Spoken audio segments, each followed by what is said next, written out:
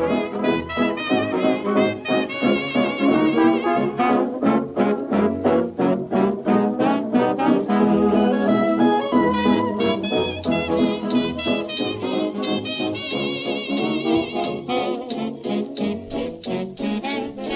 up, everybody? We are back. Welcome to Real Chronicles, brought to you by cinematicreel.com. I'm your host, David. I am joined with today, Mr. Jack Renault. How are you today? I'm doing good. Thank you again for having me and furthering my exploration into the world of David Lynch, for better or for worse. More on that later. And Mr. Hunter Friesen. This is I want to, just before he even says hello, I want to thank him for taking on this challenge, because I know this is probably a difficult one. How are you, good sir?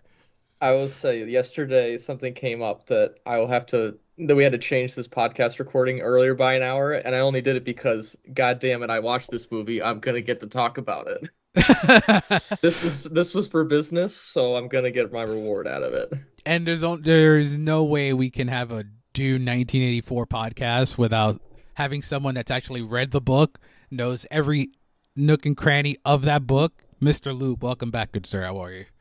The sleeper must awaken, which is something I tell myself every morning to try and wake up. So with the release of Dune Part 2, which now Hunter has also seen, we decided to look at the 40-year anniversary of David Lynch's effort at what was seen as unadaptable until Denis got his hands on it.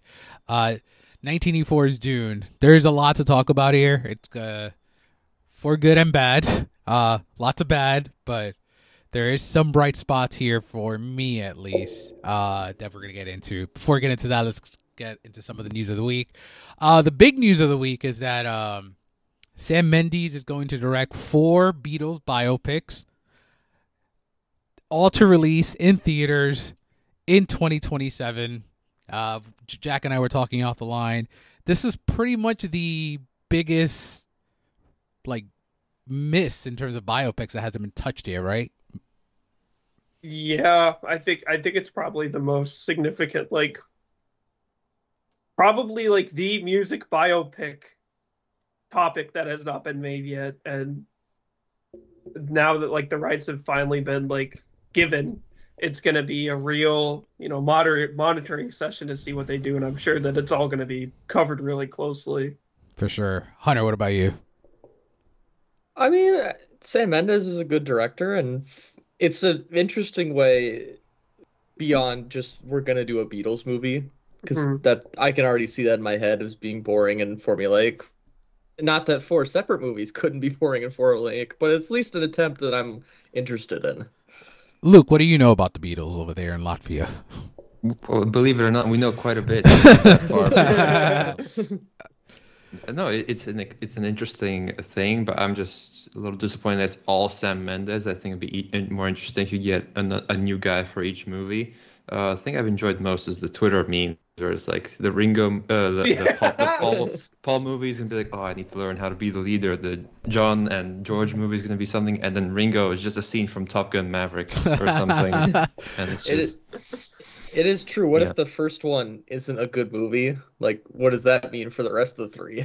You got to start with Lennon then, right? To just kind of get people in. Or maybe that's a good Paul. point. What's the release order going to be? I'm guessing I can't imagine they all hit festivals, so maybe spread them out throughout the year.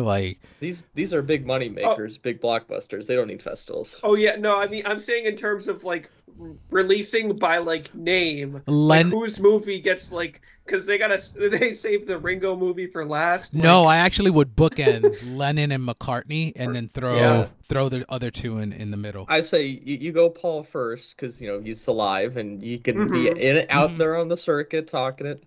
Now I just said, what if they're all good, and then that year at the Oscars we have Sam Mendes for Paul, Sam Mendes for Ringo, Sam Mendes for George Harrison. We have the Beatle vote splits to account for. Yeah, there you go. That'll be crazy. You saw some casting possibilities, Jack? Not possibilities, but just people have been hypothesizing throughout the internet. Tom Holland's obviously getting mentioned for a couple of the Beatles. There was one name I saw. I'm trying to find the post that I saw. But there was one name that I was one guy plays them all.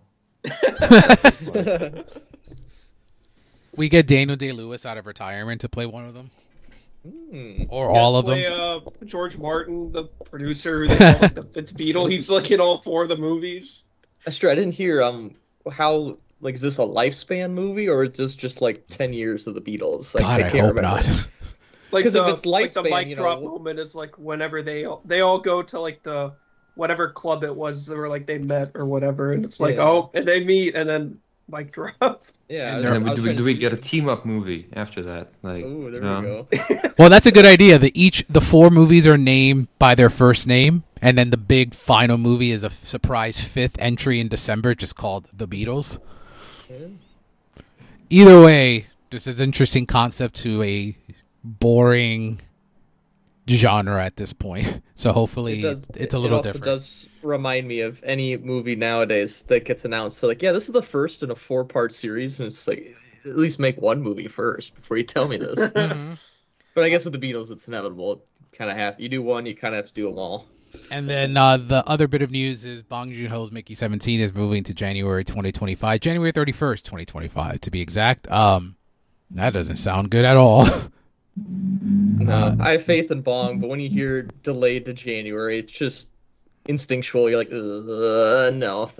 This hasn't tested well from what I've seen, and I've spoken to someone that did see it, and they're kind of like, it's not Parasite. It's what I was told. Yeah, it's a hard thing to follow up. That's for sure. Yeah. So. Like I know, Parasite's almost an anomaly in terms of Bong Joon-ho and reception, box office wise, but it has been almost 5 years since Parasite. It'll be almost 6 since Parasite when this released, and like we had gotten nothing in between. It's kind of crazy though. After winning Best Director, being like the king of the world at one point, that he hasn't done a single thing since. Yeah, and I mean I've liked the majority of his stuff, so yeah, so he hasn't really struck out with me per se. But yeah, the 2025 move is surprising. Some people are, you know how Twitter is. Some people are, but this just means it's going to be a late December release and it's going to go wide in January. I'm like, no, that's not.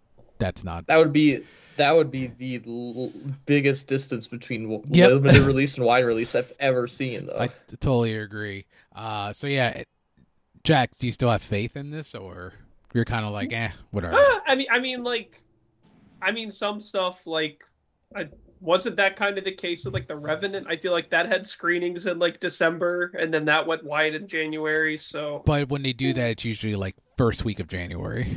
That's yeah, that's a good point too. Yeah, I mean, I'll see what sees, but who knows? January can always bring a surprise. For sure. Luke, any comment on that? I just see 2025 is getting more and more stacked, regardless of how good Mickey 17 may be. It's just another one for the pile of an absurd amount of 2025 releases. For sure. Speaking of 2025 releases, I'm glad Luke's here because we always have a good time busting balls on this. Hey, Luke, what do you think of all those people that said that the Kang Dynasty was still intact? Well, I think they're real quiet right now. Yeah, just a little bit. So yeah, Avengers 5 will no longer be titled the Kang Dynasty. Yeah, nothing really else to add. Just wanted to, put that out there for. Not much of a dynasty, really. No, not at all. Not at all. See you in 2028. Like, I don't see that movie coming out. They're more like the Tampa Bay Buccaneers of 2002. If Hunter, you remember that team. Oh, yeah. I was gonna say Falcons dynasty. Oh, that's another one. Where it was like, hey, we're gonna be a dynasty, and then they fell apart right away. Literally 28-3 in the Super Bowl, and away they went. That's too far back for me and Jack. So I do know of that game. It was the best part of that game was obviously I had no interest in either of those teams, but I was at a friend's house who was a Falcons fan and his other friend was a Pats fan, and the range of emotions from the third quarter to overtime in that game, he was just like, of course this happens to us, it just always happens to us. So it was quite the emotional ride, that game. But anyway, and then to finish up on the news, we have we kind of predicted BAFTA before the pod ended last week, and we were pretty spot on at everything we went on. Nothing really too shocking at BAFTA. But SAG last night, we had Cillian Murphy winning actor, I think that's over. In terms of what I'm predicting. That's Yeah. what I'm saying. Yeah. Supporting actress has been over since January, so that we don't have to talk about that no more. Actress is a race. I just, prisoners of the moments on Twitter. Oh, Lily Gladstone's got it locked now. I'm like, well, let's just like hold it back a bit. There's a discussion that we can still have about this whole thing in terms of like they like Poor Things a little bit more than Killers. What they think that performance actually is.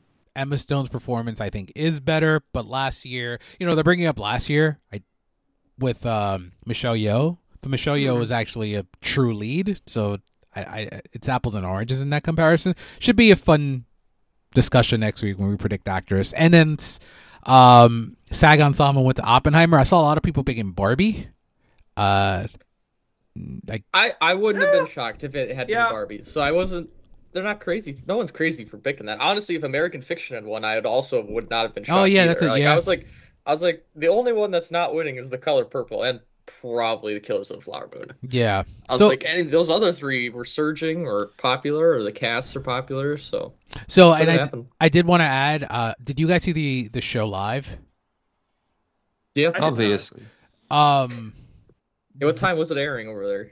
I don't know. I didn't know it was happening. I woke up and whoa, Cillian Murphy won SAG. Okay, I did forget yesterday, just like 6:30. I was like, oh shit, it's a Saturday night show. I forgot it. I'm just so preconditioned to Sunday night. So, I think someone needs to give a memo to Netflix that when it was on TNT for 2 hours, that was 2 hours with commercials.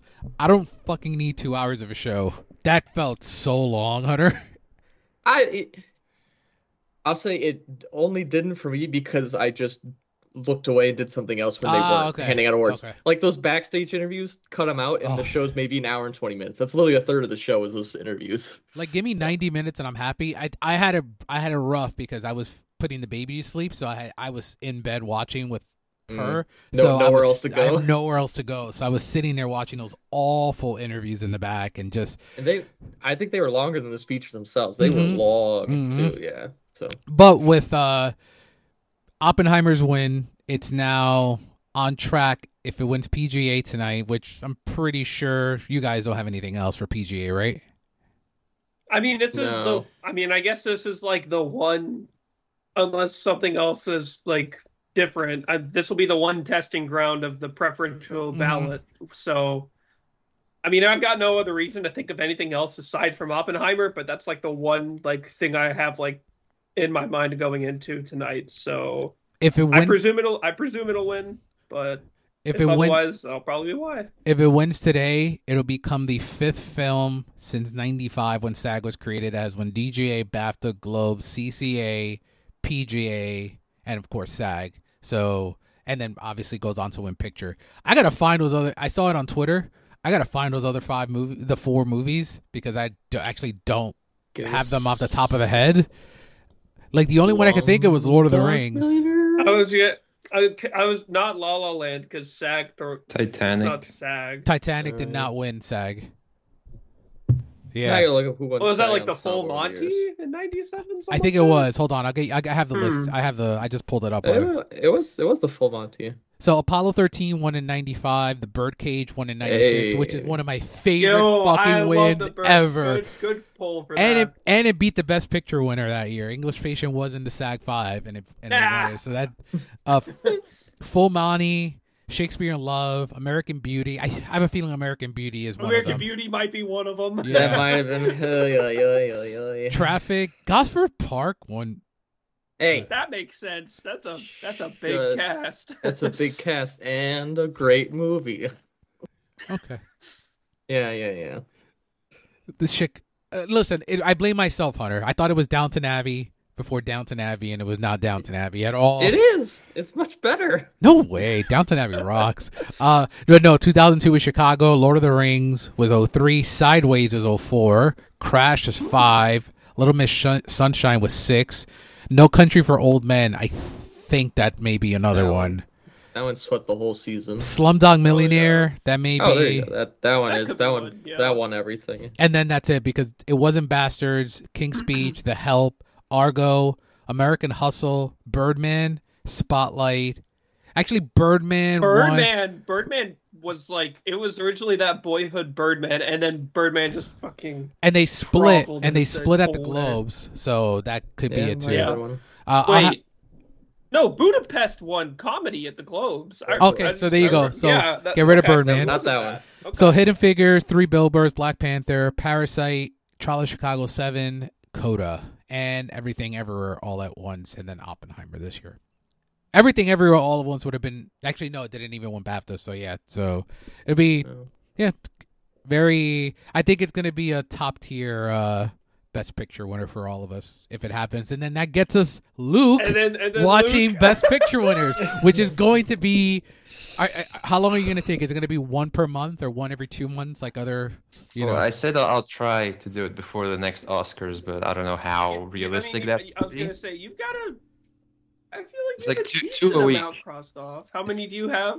I want to do them all in order and then study the evolution of the Best Picture winner. In order is going to really kill you at the start. He may be done by 1939. I think he may tap out. I was going to say, you get the... I'm going to get to the Sound of Music and just not watch it. Like, oh, come on. Luke gets to. I mean, you might need the Sound of Music for a pick-me-up after some of that. Exactly, that's what I'm thinking. When Luke gets to... Go ahead. You get to the 80s, you're gonna have to take forever because each of those movies are 3 hours long. They're all good, but they're all fucking long. I'm starting to think now that I'm done. We talk about we'll probably talk about it during our tier. Man, the 80s is up there with the 30s of Best Picture winners I hate the most. Like I hate Out of Africa more than any movie in the 30s. I think. Really? Outside of maybe Cavalcade. I hate more, but like Cavalcade's a piece of shit. Like I hate Out of Africa with every ounce of my being. But I'm very curious to your journey on what you like, what you don't like. There's some really good movies here, so don't worry, they're not all terrible. But I would have been the biggest villain in the 80s because 3-hour historical biopics are my jam. So like, while everyone else is suffering, I would have been living large. They're not all I'm trying to get to Lawrence of Arabia whenever that was. Oh, there you go. Well, yeah, there you go. You never seen it? No. Oh, yeah. That's going to be quite... You're gonna love it. I know Jack's aching for me to get to that. Oh, yes. No, that you'll have... It'll be like Shawshank Redemption. You'll be like trudging through the sludge of like the bad 30s, but once you hit that late 50s, early 60s run of like Ben-Hur, Apartment, West Side Story, Lawrence, just... That's what it was. That's what it was all for. We'll get to that in like Jack's gonna steal a 35mm print and send it to Lafayette for you of Lawrence of Arabia. It's gotta be 70. 70? 70mm. Yeah, you have to. Oh. Now the only problem is... Send them a 4K TV just for the viewing. It's like no computer for this one. Send that one too. Send that one too. The only problem is he has to watch Tom Jones the next one. So it goes downhill real quick. Speaking of Tom Jones, do we have any Tom Jones comments coming up in the next section? No, not yet. Damn it! No, it is getting prolonged, and I'm getting more and more nervous. Oh man! All right, but there's only so much left I can watch. Let's get into that category. What have you watched this week? Jack, what do you got for us? Actually, no Best Pictures this week. The one that I was gonna do, you can't blame me for not doing it. But The Great Ziegfeld was at my disposal, and I was just like, I could be doing something nice with my night after the day at school I've had. So I went and did other stuff. But for homework, I rewatched the Indiana Jones quadrilogy as I did school stuff, which, I mean, that's just perfect. Like around the house chore entertainment. You pop by every now and then for one of those scenes. You're still 1, 3. What's your ranking? 1, 3, 2, 4. Yeah. And then I rewatched more Twin Peaks. Still a great show. James Early still sucks. Yes. Are you on season 2 yet? No, I'm on the last episode of 1. Oh, okay, great. So about to be. Yeah, I was kind of lacking this week because I was just kind of back and forth a lot. Didn't have much time to really invest in it, but. No, I'm liking it with every rewatch. So And then I rewatched Inglourious Bastards for the first time in a bit, and man, the more I rewatch this movie, the more I'm convinced it's his best. And I will die on the hill saying that. I'll be waiting for you on the hill as Oh, I have been for a while. this is a different hill. But I will die on the hill saying that that Gestapo officer in the tavern is as scary as Christoph Waltz is in that movie. Yeah. Because man, we talked about it off the line, Dave, but that opening in the tavern is just like that's just two of my like favorite like bits of filmmaking in the last like few dozen years or so. And yeah, I believe he said that it's his. I know he said in some interview that like Once Upon a Time is like his like definitive movie or whatever, but I think he's said that like Bastards is his like favorite like writing he's done, which yeah, I love the Waltz wins for both, but had it be my choice, I would have given the screenplay Oscar to Bastards over Django. It's But both are great. I totally forgot about some big news, like what you mentioned, Tarantino. Tom Cruise is going to be in Yaritu film. That's gonna, Oh, that's right. Yeah. Yeah, it'd be fun. Cruise is back in his auteur era. Yeah. I'm looking for him to have some fun. He A-list reclaimed his, stars for he being A-list. reclaimed his box office. Now he needs his long evaded Oscar. Mhm. So the run begins. anything But else? now, oh yes. In prep or after watching Dune this week, I was taken aback by the producer's name, so I felt the need to rewatch another movie produced by Dino De Laurentiis. Dino De Laurentiis is the fucking man. I just wanted to put that out there. He's Yeah, what? like for every remake of one of my favorite movies, i.e. King Kong, there is, however, one of the great sci-fi hidden gems, which is also the answer for the New York Jets' lack of good offense. Flash Gordon, quarterback New York Jets. Luke, you need to watch this movie now with your football love. Like there is a football fight sequence in that movie that is as absurd as the concept alone, and then the rest of the movie itself is insanely cheesy. But it's really entertaining, and the production value and all that's actually pretty sick. Mhm. So Cosign. I need to get that. Queen for did the it. music, right? Yes, Yeah. they did. Yes. Ooh. And yeah, I need to get that 4K. The Blu-ray. It's a really good transfer. I have it on 4K. It's a Oh, you stunning. do? Yeah, Nice. it's a really good Yeah. transfer. The Blu-ray is really good, but 4K, man. Sick. But yeah, that's what I got. All right, Hunter. What about you? Jack, do you have a 4K television? I do, yeah. Okay. I was waiting for you to say no, and I'd be like, yeah, I'll get one for Flash Gordon too. Oh Just yeah, for no, Flash I'll Gordon. send that to Luke. I'll send that to Luke too. Lawrence of Arabia and Flash Gordon, the two Ooh, there you necessities of 12 or 2160. Damn, we should have done our Secret Santa like later or something. That could have been easy. Well, guys, it's my birthday in May, so you know. Oh, there you go. There you go. Oh, there you go. It's easy. Okay. So what? Last Sunday, kept the Best Picture train rolling Yes. as always. I watched You Can't Take It With You. So Mhm. I've seen 3 Frank Capra films, and 2 of them have sequences where the townsfolk band together and put money in hats. So like, cue the 2 nickels meme right there. It's like, but hey, Lionel Barrymore has been in 2 Best Picture winners between this and Grand Hotel.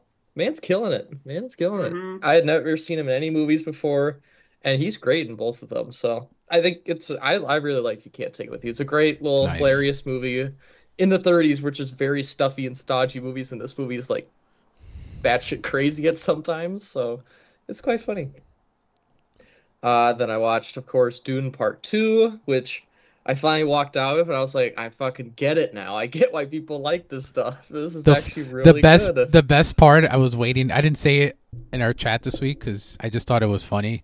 I'm glad Hunter loved it, but the fact that Dune has the same score as the Beekeeper on Letterboxd for him is That is true. That is true. I think Dune is number 2 on my year, and then The Beekeeper is like number 5. So we're, the balance is I love the that. balance has been Good maintained. company. Yeah, I know, it is great. Yeah, so I walked out very happy to it. I was very impressed by the scale and everything.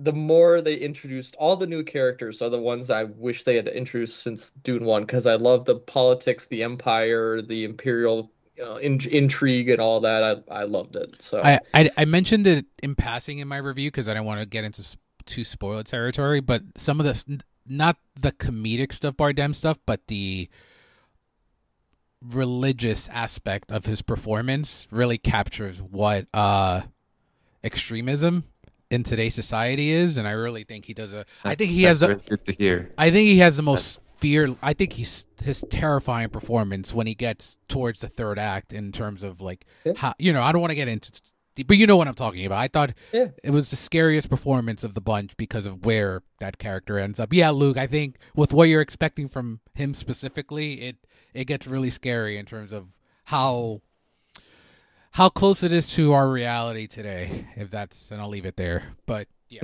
sorry about that. No, I compared to my review to like Avatar, the James Cameron, and like the Batman, where it's like if you just step back and like look at this on the surface level, it's super silly and kind of not dumb, but like you can make fun of it. Hint, hint, as we will do in 20 minutes for this story. But it's told with such weight and importance that you buy it right away. Like, yeah, you have to ride a sandworm. You have to do this. He's literally Jesus. And you're like, yeah, that makes sense to me. It all works out. So I think it is a great adaptation of a story. And then I watched on, I don't know, Friday, I guess it was. I watched One Flew Over the Cuckoo's Nest to get that one down. That's the first time I'd seen it. I liked it. I don't know, numbers. It's like number 17 all time on IMDb, and I'm like, I just liked it. Thank you. Oh my god, I feel vindicated. I don't know. I feel so fucking vindicated. I mean, I did like it. Like, wait, what's the star rating, Hunter? I'm gonna give it 3.5. So there's that. Okay. Yeah. Well, that's 103.5. Dave, that 3 stars from you is still low in comparison. 3 stars? No way. Yeah, like, the acting is way too good for 3 stars. Wait, am I at 3? I don't think. I think you're at, yeah. I'm at 3.5. I'm at 3.5. Oh, you're 3.5? Yeah. Oh. All right. Yeah. Well. But it's one of those where I went into it knowing Nurse Ratched is one of the great characters of all time, and she won her Oscar, and I just kind of was watching, and I was like, really? This is one of the great characters of all time? I mean, she is and isn't. I thought there would be a lot more to her than what there was. She's in it a lot less than I thought it was going to be. I think she's also kind of oversold because of like AFI and stuff. It's like a villain, and like I don't really find it as much of that. Wow. And I went in knowing that most people don't think she's like a villain, quote unquote, and she on that list is a little bit of a fudge. But even then, I was still feeling like I was oversold on like her character and the dynamic she would have with Jack Nicholson and stuff. And I was like, I don't know. So in terms of Milos Forman Best Picture, Best Director winners, I'm firmly Amadeus camp. Sorry. I am too, but it is like I hold dual citizenship. But there's nothing wrong with that, and I totally understand why people like love this movie. I just kind of was like, oh yeah, it's pretty damn good. So yeah. I don't know what I'm going to watch today. I think I was just going to do more Jack Nicholson. I think I'm going to watch Terms of Endearment. That's a good one. It's sad, but it's good. I mean, you do have Tom Jones just sitting right there for you. I know. It's literally. I don't even think it's. Hold on. How long is Tom Jones? It's 2 hours. There you go. It's perfect timing. I think I have 8 movies left. 9 You got 3 weeks, my friend. I literally have been like. I did this in like January. It's like, okay, if I watch one every 3 days, I'll be it. I think it's now down to like one every 2 days. Since I've kind of been slacking a little bit. I was like, fuck. And then I'm going to rewatch Oppenheimer when it wins. So I was like, okay, well, that's another movie. I got to throw it in there. And that one's 3 hours long. So fun times. What about you, Luke? Anything you want to highlight? It's been a bit of a slower week. I've been editing videos for Helmer. Should be coming out soon. But I finally watched the Netflix miniseries Beef, because that was going around winning quite a few awards. Very enjoyable. That is how television should be. Two people get into like a bit of a road rage and just escalates exponentially from there. And the last episode is really quite perfect. But rewatches, I'm just doing a few rewatches. All movies in my top 10, 15. Like, why would you watch new movies when you can just rewatch your favorites? That's what I'm saying. So La La Land, I hadn't seen that in a while. Just so good. I enjoyed the first half this time more than I did any of the other times. I don't know why. I just did. course, Emma Stone, one of the best of all time. Black Swan, firmly in my top 10 now on my second watch. Natalie Portman, also one of the best performances ever. And then Arrival. I know Dave watched it, so I'll let him talk about that a bit more. I think that's just like the best movie ever, like bar none. If Dune is better than that, that's like really quite something. I mean, I think it is. We'll have to see. Yeah, I'm curious. Yeah. And then Silence of the Lambs. It dropped a little bit in my ranking, but not by like 2 or 3 places. Is that the best of the big 5 winners? I think so. Well, yeah, I guess now that I've seen all 3 now. Yeah, true. I still lean Cuckoos, but I mean, honestly, it happened one night. Like rewatching that kind of reassured that like they're all kind of pretty close together for me at least. And they're all just like different movies too. So it's fascinating that like of the 3 like big 5 winners, it's like a comedy, a drama, and then a thriller. So it's not like you're just comparing a bunch of drama movies. For sure. You said thriller too. Didn't even say horror movie. I could have. I thought about saying horror just to like fully illustrate like the difference, but. Thank you for pulling back on that, Jack. I appreciate it. I know my limits. So for me, I saw the Oppenheimer documentary that came on Peacock with Oppenheimer this week, called "To End All War." Oppenheimer.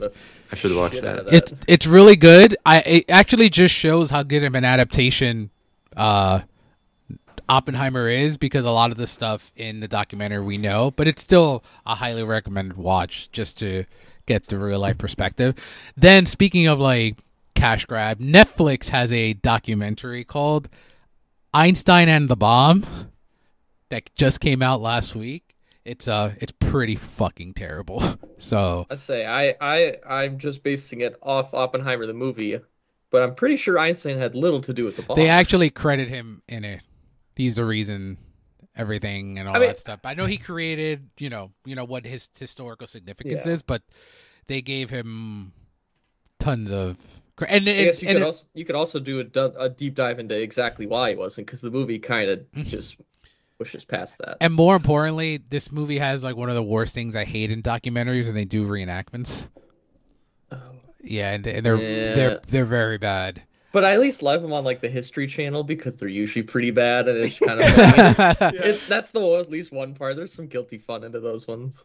I saw another really terrible documentary called Selena and Yolanda. I don't know if you know who Selena the singer is, but she was killed in '95 by one of her fan club manager in a hotel room. And this documentary is, I had heard about it, but I didn't think it was going to be that like exploitatory. They interviewed the killer from jail and her family, and basically they're like, oh, we never stole, because the whole idea was like they stole from her and then they had a meeting and she killed her, and then basically they're like, but we never stole from her. They didn't deny that she killed her, but they're like, no, but we didn't steal from her. So I thought it was, I thought it was terrible. Murder is okay, but we draw the line at stealing. Yeah, seriously. Is this the one that Jennifer Lopez played? That's the biopic. Yeah, she played the biopic. That's her breakout role. Sure. The movie. I like the movie, but yeah, this is pretty terrible. Let me see. It's been a while since I've dived into like a rando horror. Maybe like 2 weeks. So I saw 1994 Cemetery Man, starring Rupert Everett. Young then. Yeah, young. So basically, a cemetery worker has an unusual problem when dead rising from the grave. Him and his assistant must end the creature's lives again as soon as they are reborn. So basically, he never leaves the cemetery. He's just in the cemetery, and it's more of a horror comedy. I thought it was alright. Nothing too crazy. They have an unusual problem of the dead rising. Like, yeah, that's just out of the ordinary. Doesn't happen on an average Tuesday. Went on a Denis dive. I finally saw Incendies. I think that I was hyped up to it.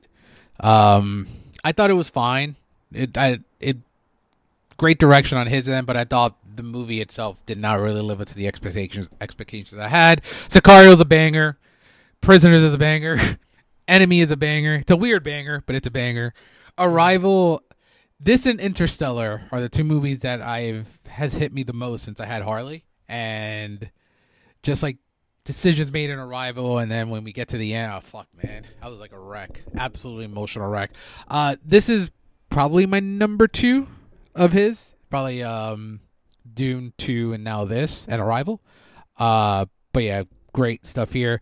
Then I went to Blade Runner and Blade Runner 2049, and I mean, yeah, Jack, you know, Which one's better? There you go. That's the question. All right, so. It's also rhetorical. There's no debate. I don't need a debate. I mean, they're both 5 stars for me. So yeah, they're both great. I'm not trying to incite anything. The only thing I'll say is Denis got it right on the first cut. I guess that's where I'll say he didn't. You know, we didn't need. Well, how many cuts, Jack? Like 4. Well, for the final. Is it Ridley Scott's fault? Is it Ridley Scott's That's fault? true. Or, that is true yeah. too. Now as for like the final cut, and I do.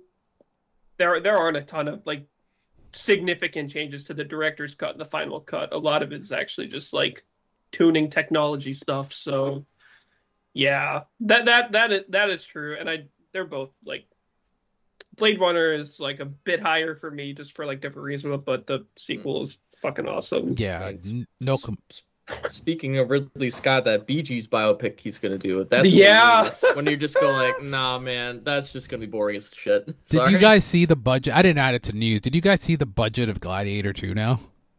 No. Yeah. 300 million? It's not great. Not great. I'm not questioning or saying it's wrong, but it's like Ridley Scott's whole career is tight ship, under budget, you know, everything is under control. He's like a general, and I'm like, how did this double its budget then? This has to be the strike. Has to be. Yeah, but like $150 million just because of the strike? I don't know how that works. Too. That's one of those, like, I wanted more like investigative report. I don't want a headline that, you know, just says it, because I'm like, there's no fucking way Ridley Scott would let this happen. Yeah, Mark, you wanted to add that scene of baboons attacking Pedro Pascal. I 150 million. That's Those 50 baboons, million man. CGI right there. I saw An American in Paris. I'm going to do some Best Picture watches this week. American Paris is vindication for Jack's brim hat, I got to say. We always bust Jack's balls regarding his brim hat and him looking like Smalls in The Sandlot, but this is like a perfect vindication of Gene Kelly with that brim hat in that opening like 20 minutes of American in Paris. It's top notch. I don't think my hat is like Scotty Smalls level of offensive in terms of its brim, but I'm glad that Gene Kelly is here to. I'll say you can have Gene Kelly. I actually don't remember that. I absolutely love Hunter's letterbox on this. Damn, Gene Kelly was hitting the weights back then. Yeah, he's popping out of the shirt in that movie. It's crazy. And Jack, I know Jack probably knows, and you guys are aware that have seen it. It's one of the greatest endings ever. That sequence at the end is just fucking phenomenal. That's what won a Best Picture. I mean, the movie's great overall, but that Then I saw Singing in the Rain, which has now jumped into my number 9 favorite film of all time. It just goes up. I think this will be the final spot for it. I don't think it has more room to work for me. What's number 8 and like 7? It's all like stuff that like me as a kid. So like right now it's Godfather 2, 1, Dark Knight, Back to the Future, Ghostbusters, Batman, Empire Strikes Back, Halloween, and then Singing in the Rain. So yeah. I don't think it's moving anymore but still 9 is a great spot to be at. You couldn't. They gave fucking Iñárritu back to back. You couldn't just do this for. Yeah, you could have given Gene Kelly a directing Oscar. How great would that have been? They had to nominate him first. Seriously, and then finally, also saw On the Town, which is, have you guys seen On the Town, Hunter, Luke? I haven't yet. I'm gonna soon. Once I'm done with this series. I got shit from Jack for this, but when you watch it. Just see like Gene Kelly, Frank Sinatra, and then the other guy. Oh man. Okay. Who is the other guy? His name is Jules Munchin. Yeah, he was one of that name's not ringing out. He was one of the MGM contract players. He was in all their musicals. He's also in Take Me Out to the Ball Game, Dave, another cool. Sinatra, Gene Kelly. So yeah, their trio is good. He is certainly the number 3. I wasn't doubting you there, but he's the Darnell Mooney of. Oh no, that's just that's no, because Darnell Mooney implies that there's like 2, and I feel like it's just DJ Moore. Braxton Berrios. He had the touchdown, and then his price skyrocketed. But no, overall, On a Town's great. I started Anchors Away. I want to finish it later today. Okay, Anchors Away is like. Bro, why is that 2.5 hours? It is On the Town, but like you don't need that extra hour. That's so what I love about it, because On the Town, like it's like, like the 24 hours and like that's it, and that kind of adds to the stakes. And then like in Anchors Away, it's just like they have 3 days, and like the time just kind of like melts away, I guess, and it's just like, oh, should they be gone by now? But... So is On the Town just the good version of After Hours? Yeah, basically. Yeah. After Hours, but happy. Happy. It's a fun. It's a fun movie. It was like what I was like my ideal New York when I came to visit, and then After Hours was like the nightmare vision. On the Town's actually one of the best adaptations, musical adaptations. I've seen On the Town on Broadway, and it's fucking phenomenal. Speaking of that, wow, we've gone 40 minutes already. Someone posted on Twitter, can you rank Best Picture nominees by how good of a stage musical adaptation would be? Here's the rankings that I saw. Barbie's number 1. Maestro's number 2. Yeah. Poor Thing. Yeah. For Broadway, I see. I guess the half of the power of Maestro is the cutting and the editing and stuff, so you're gonna take that away. Poor Things number 3. If you can recreate those sets, it'll work. Yeah. That'd be a real fun time at the Poor Things show. Right in front of you, front row if you wanted. American Fiction is number 4. It'd be the play I never go to. I can see the very popular New York play I would probably never ever go to. It could be a real funny time. I could see that one. Oh, this is like just like Broadway period, not like specifically musical. Broadway. Oh no, I'm sorry. Stage musical adaptation. I apologize. Okay, I was gonna say, I was like, because if it was just Broadway play, then like Holdovers just feels. That's just auto number 1. And that's number 5. Holdovers is number 5. Okay. Past Lives number 6. Anatomy of a Fall number 7. Drop. 8. Killers of the Flower Moon. Drop. Oppenheimer. And 10 Dots Down is a Zone of Interest as a musical.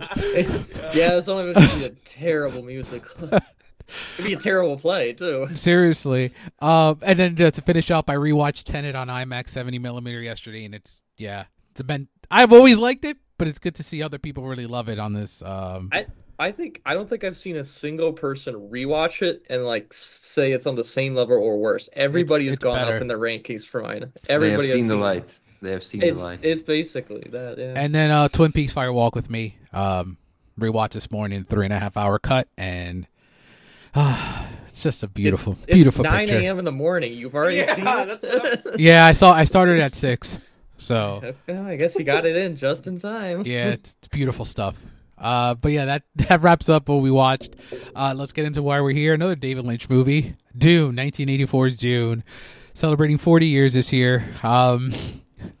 So I'm gonna assume your first viewing was in the past week or two. So I'll kick it off on my end. I actually saw this in 2020 during my initial I want to watch every David Lynch movie, and I want to credit Denise Dune for making me like this movie in a very campy way, because if this was the only adaptation of Dune we had, I'd probably hate it very, very much. But now that we have what we have with Denis, I'm perfectly fine watching this in a very like campy, let's poke fun at it kind of way.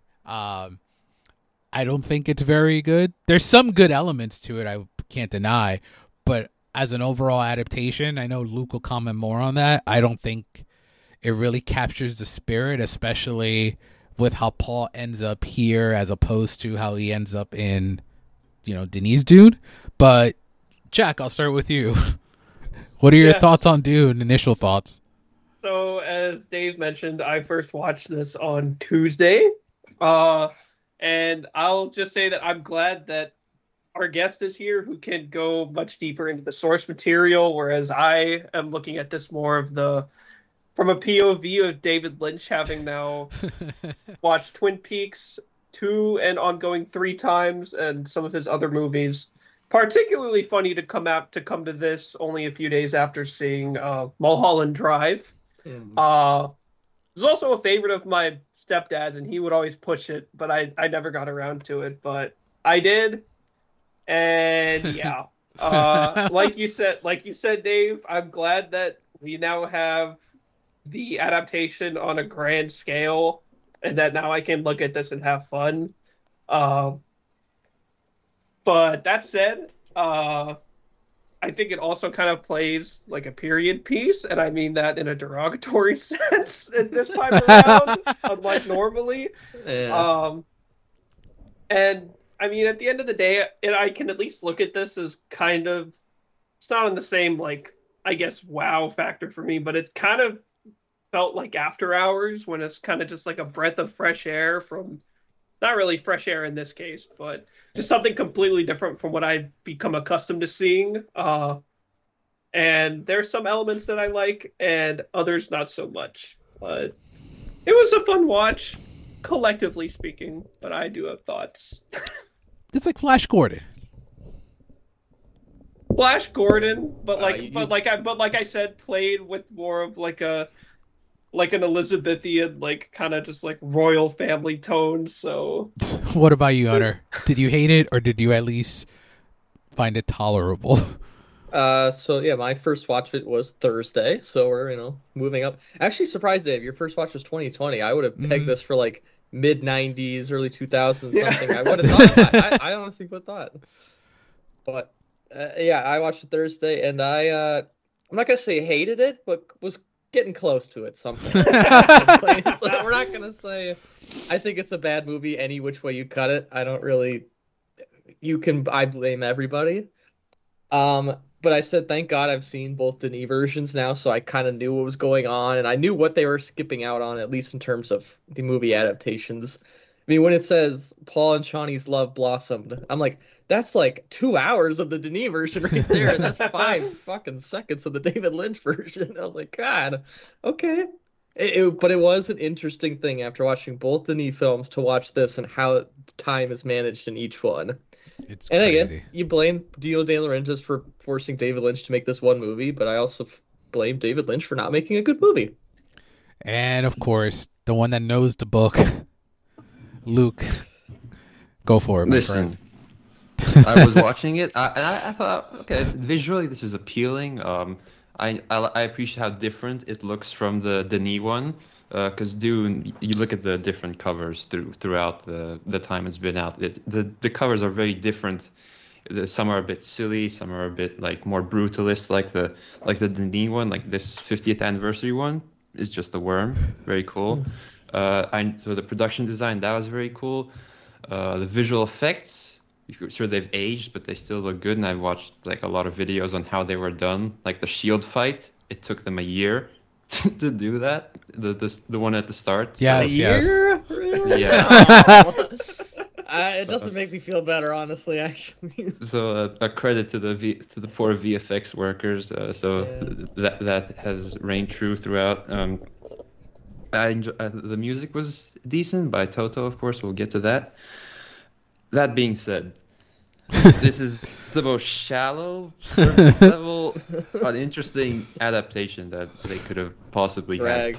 Paul has no arc, like whatsoever. Everyone is miscast. Yeah. Almost everyone. There's a few good ones, but I just was watching this and like, well, at least you tried, but you couldn't have done anything. And you have to make this in 2 hours, and it's like, yeah, that's just like skimming the book. Like, Yep. No themes, no ideas, nothing. Just And a happy ending for the end, which is not. which Dune is not. It's like, come on. No, it's not. So yeah, we're definitely going to dive more into what went wrong here. But the book was 1965, and the rights. Arthur P. Jacobs obtained the rights in 1971 and died in 1973, while plans for the film were already in development, with David Lean already attached to direct. Hey, you know, Now there that- you go. Now, it would be bad because it's literally would just be, it'd feel like a copy paste of Lawrence of Arabia. But that would feel like a period piece. But just a copy paste of Lawrence of Arabia is still a damn good movie, so I'd be okay with that. So the films reverted back in 1974 and were acquired by French consortium led by Jean-Paul Guibon, with Alejandro Jodorowsky attached to direct.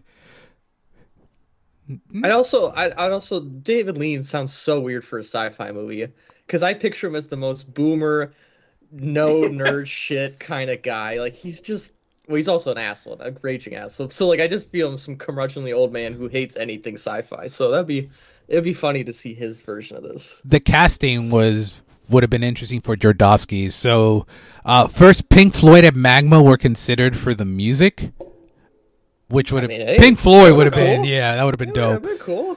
Orson Welles as the Baron. Stop. This right here, Make that man. movie. Where was that? Orson Welles as the Baron. I texted you about this. Oh, so this is the one. As This the is the Baron one. is like one of my favorite casting what ifs ever. Like he just fits. I think it sounds mean. Fat Orson Welles is one of my favorite characters in movies. he kills in every movie he just appears in. Now, if this was made in the 90s, would have been Marlon Brando as the Baron? Yeah, but it would have sucked because Marlon Brando was not on his game in the 90s. Yeah, that is true. Salvador Dali was the Emperor. That's pretty rad. Mick Jagger as Faye. I never know how to pronounce his last name. Faye or whatever it is. Faye Rutha. Rotha. Yeah. And then Brontis Jodorowsky as Paul Atreides. And then they did not specify, but Gloria Swanson was also considered. Yes. I was hoping you caught that name. Probably Lady Jessica then. And do you have who they wanted to do like production design? Let me see. Do I? Dan O'Brien for visual effects and artists. H.R. Geiger and Jean Gerard and Chris Foss. H.R. Geiger, Alien baby. Get the Alien world for Dune. Like now now we're talking. The reason it was canceled will probably disappoint Hunter the most because the project ballooned to become a 14-hour movie. That's sure, I guess. I mean, I saw Jodorowsky's The Holy Mountain a few months ago, and that movie is fucking insane for the budget it has. Like, it has not a big budget, and it's insane, one of the most visually beautiful movies, but it makes absolutely no goddamn sense. So, like, extending that to 14 hours on Dune would be quite the trip. There is a 2013 documentary called Jodorowsky's Dune that was made about the failed attempt at the adaptation. So I kind of do want to check that out to see what happened. After that failed, Dino De Laurentiis purchased the rights to Dune. De Laurentiis commissioned Herbert to write a new screenplay in 1978. The script Herbert turned in was 175 pages, the equivalent of 3 hours runtime. De Laurentiis hired Ridley Scott in 1979, with Rudy Wurlitzer writing the screenplay, and H.R. Geiger retained for the production. Scott intended to split the book into 2 movies, which eventually that is exactly what happened. He's smart. He worked on 3 drafts of the scripts, using the Battle of Algiers as a point reference before moving on to direct another movie, 1982's Blade Runner. He recalled the pre-production process was slow. Finishing the project would have been time intensive.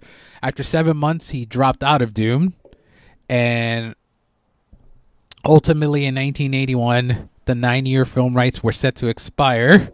So Laurentiis renegotiated the rights, adding them the rights to the Dune sequels as well, written and unwritten. Ultimately, after seeing The Elephant Man, De Laurentiis decided that David Lynch should direct the movie. Around the time, Lynch was being considered to direct a movie that I kind of wish he did, a movie we talked about last year, Return of the Jedi, which, after the failure of Dune, kind of probably. I do have to ask, because they were making Dune before Star Wars. They were planning to. But once Star Wars hit, did they like really fast track Dune at that point? Because it was hot shit at that point to do anything sci-fi. Doesn't specify in the notes, but I know, knowing Laurentis, how he just wanted to get stuff out, it wouldn't shock me after the success, because by then we had 3 Star Wars movies. Well, 2 with Empire. Yeah, and because if you're doing this all Ridley Scott in '79, that's right after A New Hope, and then right before Empire. So I figured they saw the $1 billion it made and whatnot. They wanted to get quick on that. So Lynch worked on, he scripted 2 films also, and he worked on 5 drafts before being forced to condense the entire story into a 2-hour and 16-minute movie. Virginia Madsen stated in 2016 that she had signed on for 3 films, and she was quoted as saying, "The producers thought they were going to make Star Wars for grown-ups." So, unfortunately, that did not happen. The rough cut of Dune, without post-production, ran over 4 hours long. I think maybe. I mean, is this even for grown-ups, really? Like, honestly? Is this? Like, I honestly think Star Wars is a little more grown-up sometimes than this. In July 2023, there was a book titled "A Masterpiece in Disarray: David Lynch's Dune." Max Avery, doing research on a book, discovered that Lynch's half-completed draft treatment for the second film at Frank Herbert's archives at California State University. So you could actually find that. And Lynch was reached out for comment in January 2024 regarding the proposed sequel, and he did not want to comment any further outside that he began working on the script that was based on Dune Messiah. Yeah, so moving on to Maestro's Corner. At least the music I had a good time with by Toto. Jack, you're the music guru here. No? Yay, maybe? I had a good chuckle when Toto popped up in the credits. And it kind of made sense. I laughed, but then I remembered, I was like, well, I mean, Flash Gordon and Queen, De Laurentiis just did that like 3 years earlier, so I guess he likes that. But the music was good. Honestly, Dave, it kind of fits into where we're heading sound-wise with the Badalamenti. I agree. Like some of the I guess the eerie vibes, I would say, and kind of synth emphasis, but it was good. Not one that sticks in my head quite in the way that Hans Zimmer's score does, but it's really good at the moment, I thought. What about you, Hunter? I actually did like the score a little bit. That's the one aspect of the movie I'm giving credit to. When they're riding the sandworm with the electric guitar, I'm going to assume it just kicks in. I'm like, all right, that's pretty good. That sounds pretty damn cool. So I will give Toto credit for enlightening the movie in those scenes. And the battle scene is quite good. What about you, Luke? Do we love the Toto? Yeah, of course we love the Toto. I love the Toto songs more than the score, but the score is still pretty good. And I would agree with Hunter, the bit where they're riding the worm, going into battle with the guitars going. That was my very 80s riff. Moment. I will also admit, though, that I could not tell you another song besides the Sandworm song in this whole entire movie. Yeah. Did they do 5 songs? Did they do 20? I don't fucking know. I only know 1. So. But it's a good one, so I give them that one. Yeah, I agree with you guys. The movie was released on December 3rd, 1984 at the Eisenhower Theater and went wide on December 14th. The budget was, $42 million. Not an awful budget. But it only grossed between $30 to $37.9 million. So a disastrous turnout. In terms of the trophy room, the movie received mostly negative reviews. 41% on Rotten Tomatoes. Our boy Raj, 1 out of 4 stars. His quote stated, "This movie is a real mess, an incomprehensible, ugly, unstructured, pointless excursion into the murkier realms of one of the most confusing screenplays of all time. The movie's plot will no doubt mean more to people who read Herbert than those who are walking in cold," and later named it his worst movie of the year. He's not completely wrong, but he really hates David Lynch. And they had I don't know if you've ever seen on YouTube when they finally met each other in person. And Lynch, Lynch just had no time for him whatsoever at the Oscar. I think it was at the Oscars for from Mulholland Drive. Yeah. Mm-hmm. Nothing too shocking. The movie did get an Oscar nomination. Yep. So it was I was surprised, honestly, truly, when I saw that. It was nominated for Best Sound, and the movie won the 1984.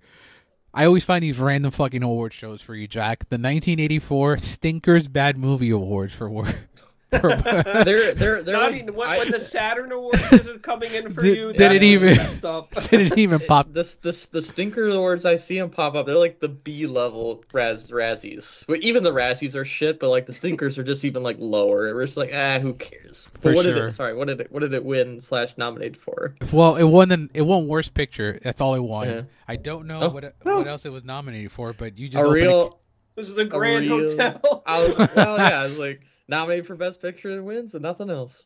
Let's see. I'm gonna look up this award show just to see how many. What did it beat? We'll see if we can even recognize. I already which found ones. it. Oh, good job. Oh, this is all right. So this only gives one award. No. So it's only for Worst Picture, but nominated for Worst Picture was Dune, Best Defense. I've never heard of that movie. The Gods Must Be Crazy. Rhinestone, starring Sylvester Stallone and Dolly Parton, and Bolero. Those are nominated for Worst Picture. I know none of those movies. I have somehow, some way, I have seen The Gods Must Be Crazy. We watched it in class one day for some reason, and like it's on Disney Plus. high. I'm like, it's an interesting title. One of the weirdest movies I've seen in a while. It's terrible, but I don't know what the hell. So yeah, there you go. There is a list of dishonorable mentions here that I'm gonna run through. Keep it going, yeah. Beach Street, nope. Don't know what that is. Body Rock, Breakin' 2, Electric Boogaloo. Hey, that movie. I do know that movie. It's like, is that where it came from? Is that the origin? I can't remember. I think so.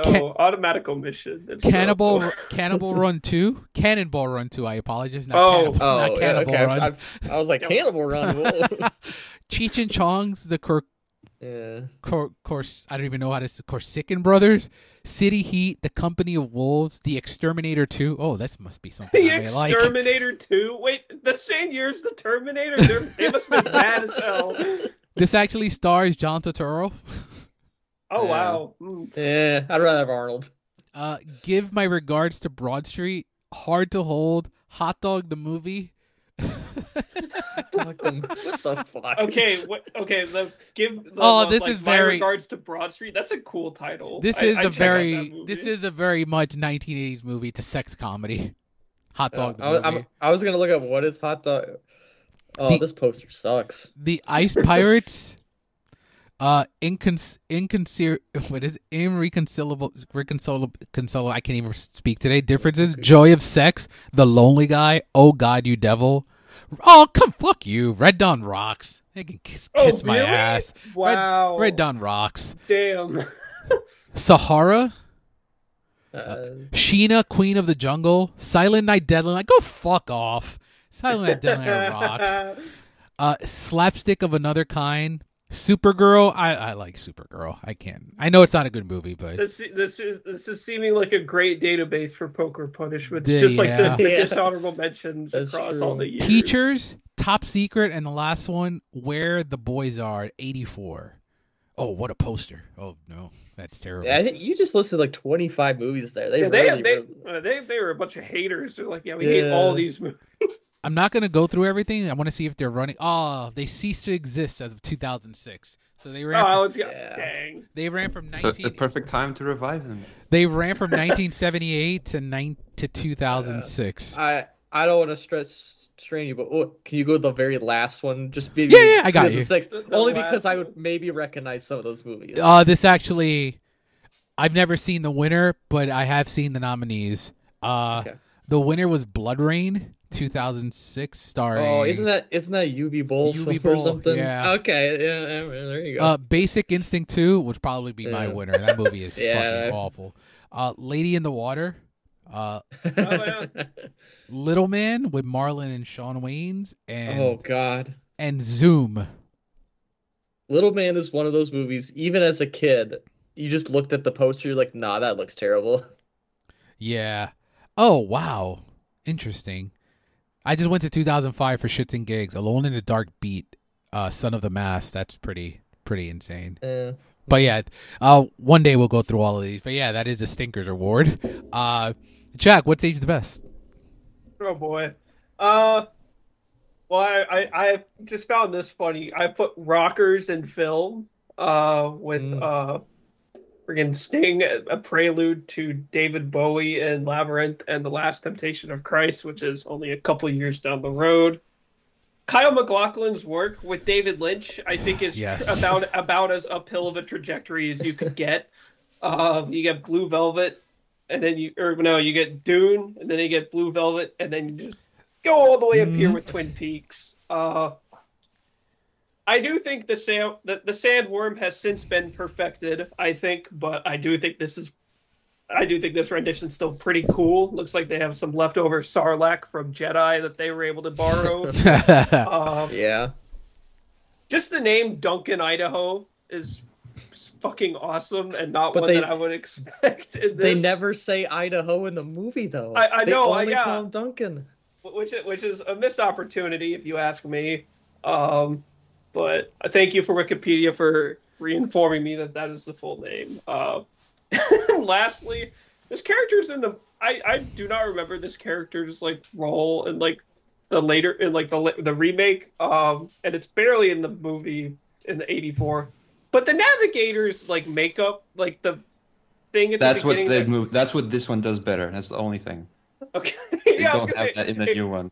It looks like Admiral Akbar with swelling issues. And so I'm just what the hell is it? Are the Navigators in the new movies? I don't know. I've seen them, then they're not in the second one. Wait, I think they may be. I think they may be, Hunter. I don't want to spoil it, but I think they may be. Well, I don't want to spoil it either. But when I was literally watching the David Lynch version, I was like, I don't remember this character at all, and he's. Again, I don't want to spoil, but I'm also not perfect. So, all right. Anything else, Jack? Those were the big highlights. Hunter, do you have one thing? No, I intentionally did leave this blank. You could say the total score, but I honestly don't think it's aged greatly. But it is fine. So, I actually realistically went through the movie, and I don't think anything I liked in this movie. So. Luke, do you have anything here? They're mostly related to the VFX because sure they've aged, but for the time they were pretty good. They're not bad. They're just old. Like the worms, of course, they look good. You might say they were foreskin worms in that one, and now they're butthole worms. we went to the other side of the body. Oh yeah. So the Guild Navigators, of course. Just really weird looking dudes. I very much appreciate that. And yeah, most of the VFX, another tidbit, the sand, when the worm first appears, the sand that they use, it's like a special super fine sand to make it look smaller, and if it gets in your lungs, it's really bad. So they had to be really careful with that. And just the production design, it just still looks good. Yeah, I'm with you there. So I have the production design and costumes on my end too. The David Lynch, Kyle MacLachlan relationship, because I will always say I will always have a special place in my heart for Dune, because if it wasn't for Dune, we would never have Twin Peaks. At least Dale Cooper as Kyle MacLachlan as Dale Cooper. So for that, it gets a lifetime pass for me just because it gives us Kyle and David Lynch. David Lynch cameos. Always love seeing him in the movie. Yeah. Seeing him? I was gonna say I just heard him. No, he's in it. You see him. He's in it. Yeah. Okay, I recognize the voice, but I don't remember seeing him for some reason. Say don't worry. He might be brought up actually. Paul writing the Sandworm. We talked about it already. All right, that's pretty much it for me. What's age the worst? Adapting Dune into a 2-hour movie as opposed to a nearly 6-hour adaptation by Denis. The Duncan, Idaho downgrade. We go from Jason Momoa to whatever this guy was. He has three scenes in the whole film. Yeah. He meets Kyle MacLachlan, then he talks to the leader later, and then he dies. So I guess this is a Luke question, but I chuckle at it, especially because what we get in Denis. What the fuck is up with the Baron? Look, the Baron is very different. In this Baron is closer to Book Baron. Okay. But Book Baron is like he's a bit of a pedo as well. So it's good that we stray away from that part. This is closer to what he is in the book. Because my guy's flying with a giant leather jacket, and I'm just like, what the fuck is going on? No, he does have his little hover chair. But yeah, that is true. Yes, he does. Oh, I'm an idiot. I forgot to add what's each is best. Fucking Sting. Sting is great in this. Yeah. Oh, I guess not for Hunter. I feel like I was oversold on what he does in this movie. There is one scene I give him, but other than that, I don't think he does a damn thing. He's just Sting. Just Sting. But if his name wasn't Sting, I don't think anyone would talk about that. Last week we talked about 2-hour movies being paced. This is one of the worst paced 2 hours and 16-minute movies I think I've ever seen. I literally was like, because I think I was like maybe 30 minutes in the movie, and they haven't left Caladan yet. I was like, holy shit, this is not gonna be good. Yeah, this is a really shitty pace. And yeah, that's it. What do you got, Jack? I am stunned that you omitted this. Shut the fuck up with the inner monologues, man. If you didn't like, say it, it was my number one thing. There were like obvious, like I've said that like the movie is only like mid really for me, but this is like the one like big like drawback that I was just like, just stop, man. Just exposition dumps. And then I had written down earlier the playing like a period piece, not in a good way though. So, what about you, Hunter? The whole movie? All right, let me bring out my book here. All right, I said opening narration with Princess Aurelian giving our Star Wars crawl, but then never having another line in the movie. So, good idea there. I'm sorry, Luke, but special effects I think are pretty bad. In terms of, I mean, fair enough. Like, you're not gonna watch them today and be like, oof. But in terms of the budget, and I guess it's maybe not the fairest thing, but Star Wars is right there with lower budgets and looks absolutely incredible compared to this. I think a lot of this stuff looks cheap and kind of bad. So, but I will give it the shield fight is fun in its own way, I guess, because it's Minecraft fighting, so it's kind of funny. It's pretty goddamn funny. So.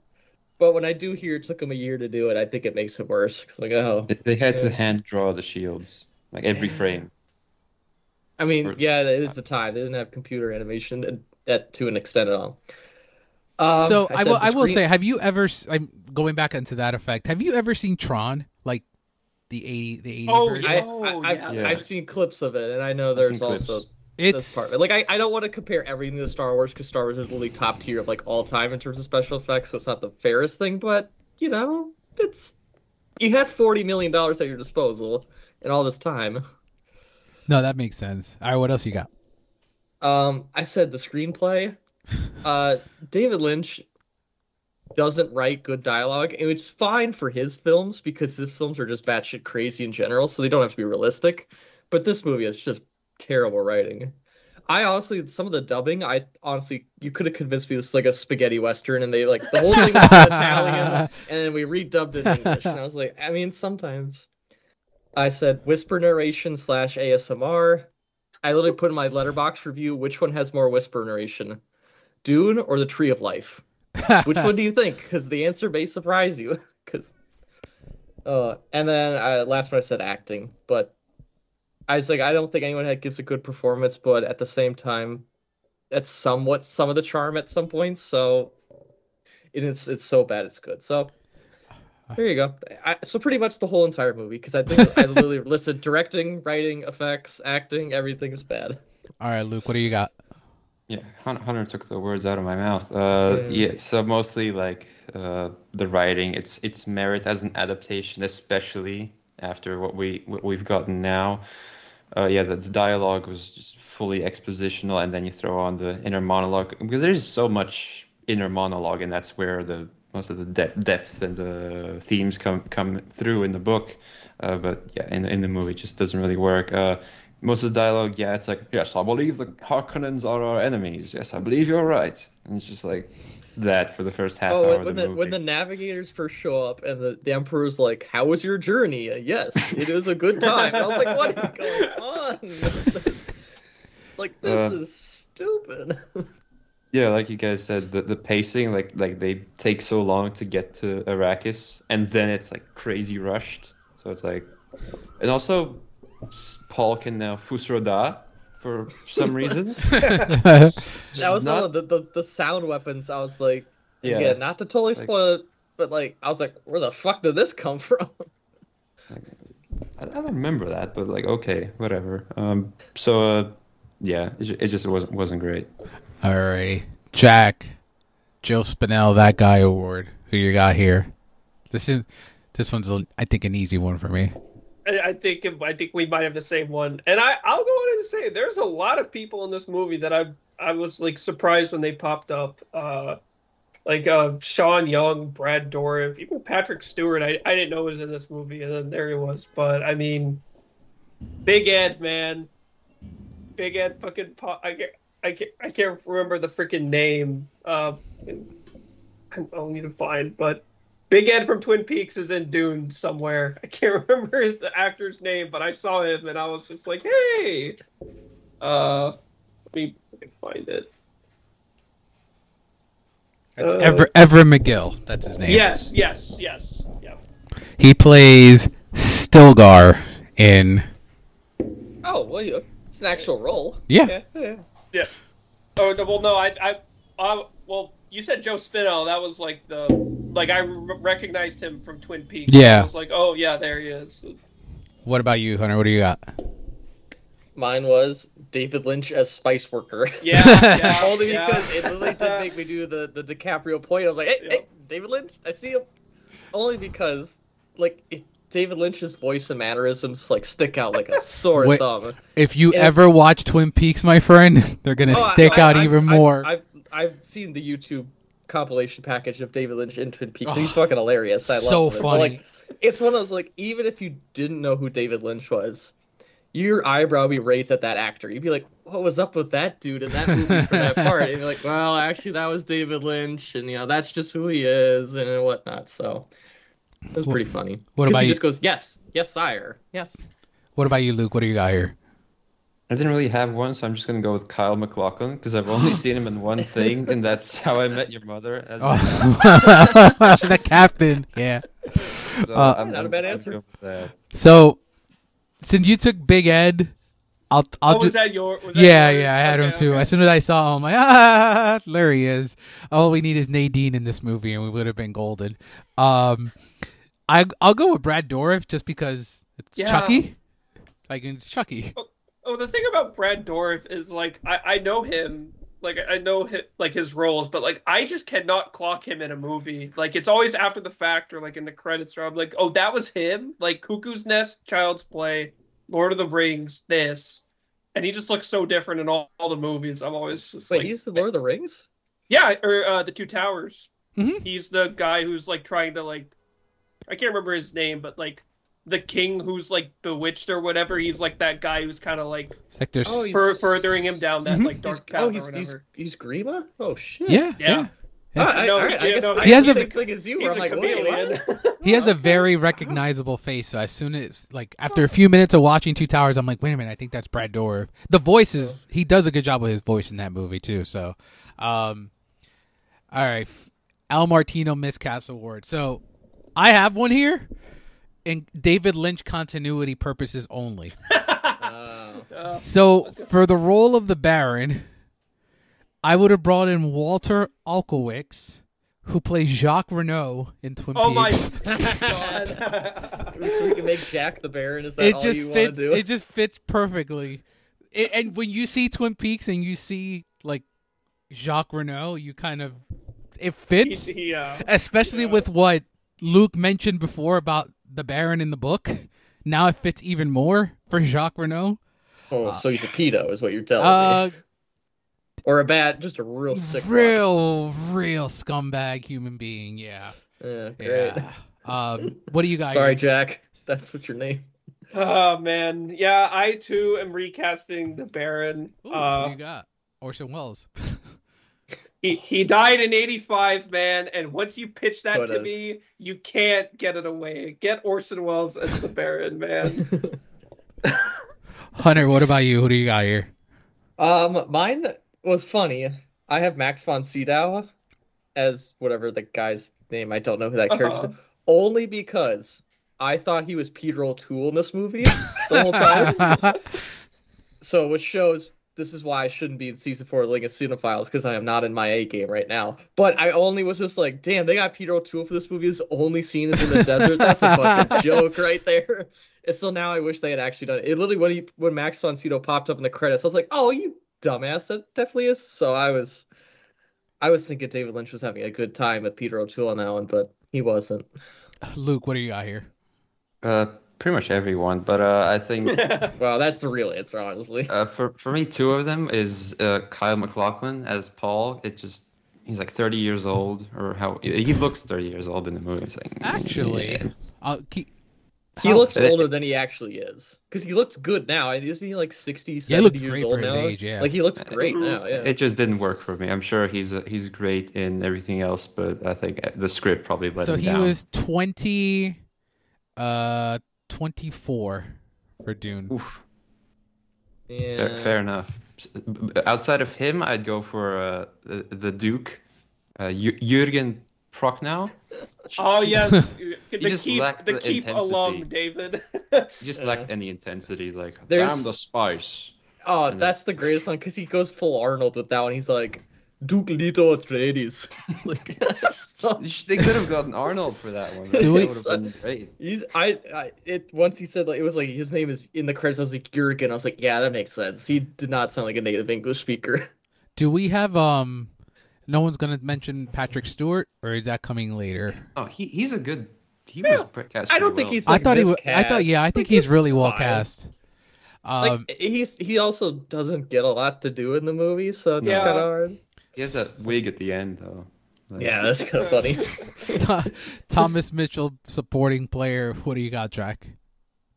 Yeah, I actually did have Patrick Stewart here. There, like Hunter just said, like he doesn't have a ton of stuff to do in the movie, but whenever he was on screen, I was actually just like, you're good, and I'm actually glad you were here. This was his audition for Jean-Luc Picard.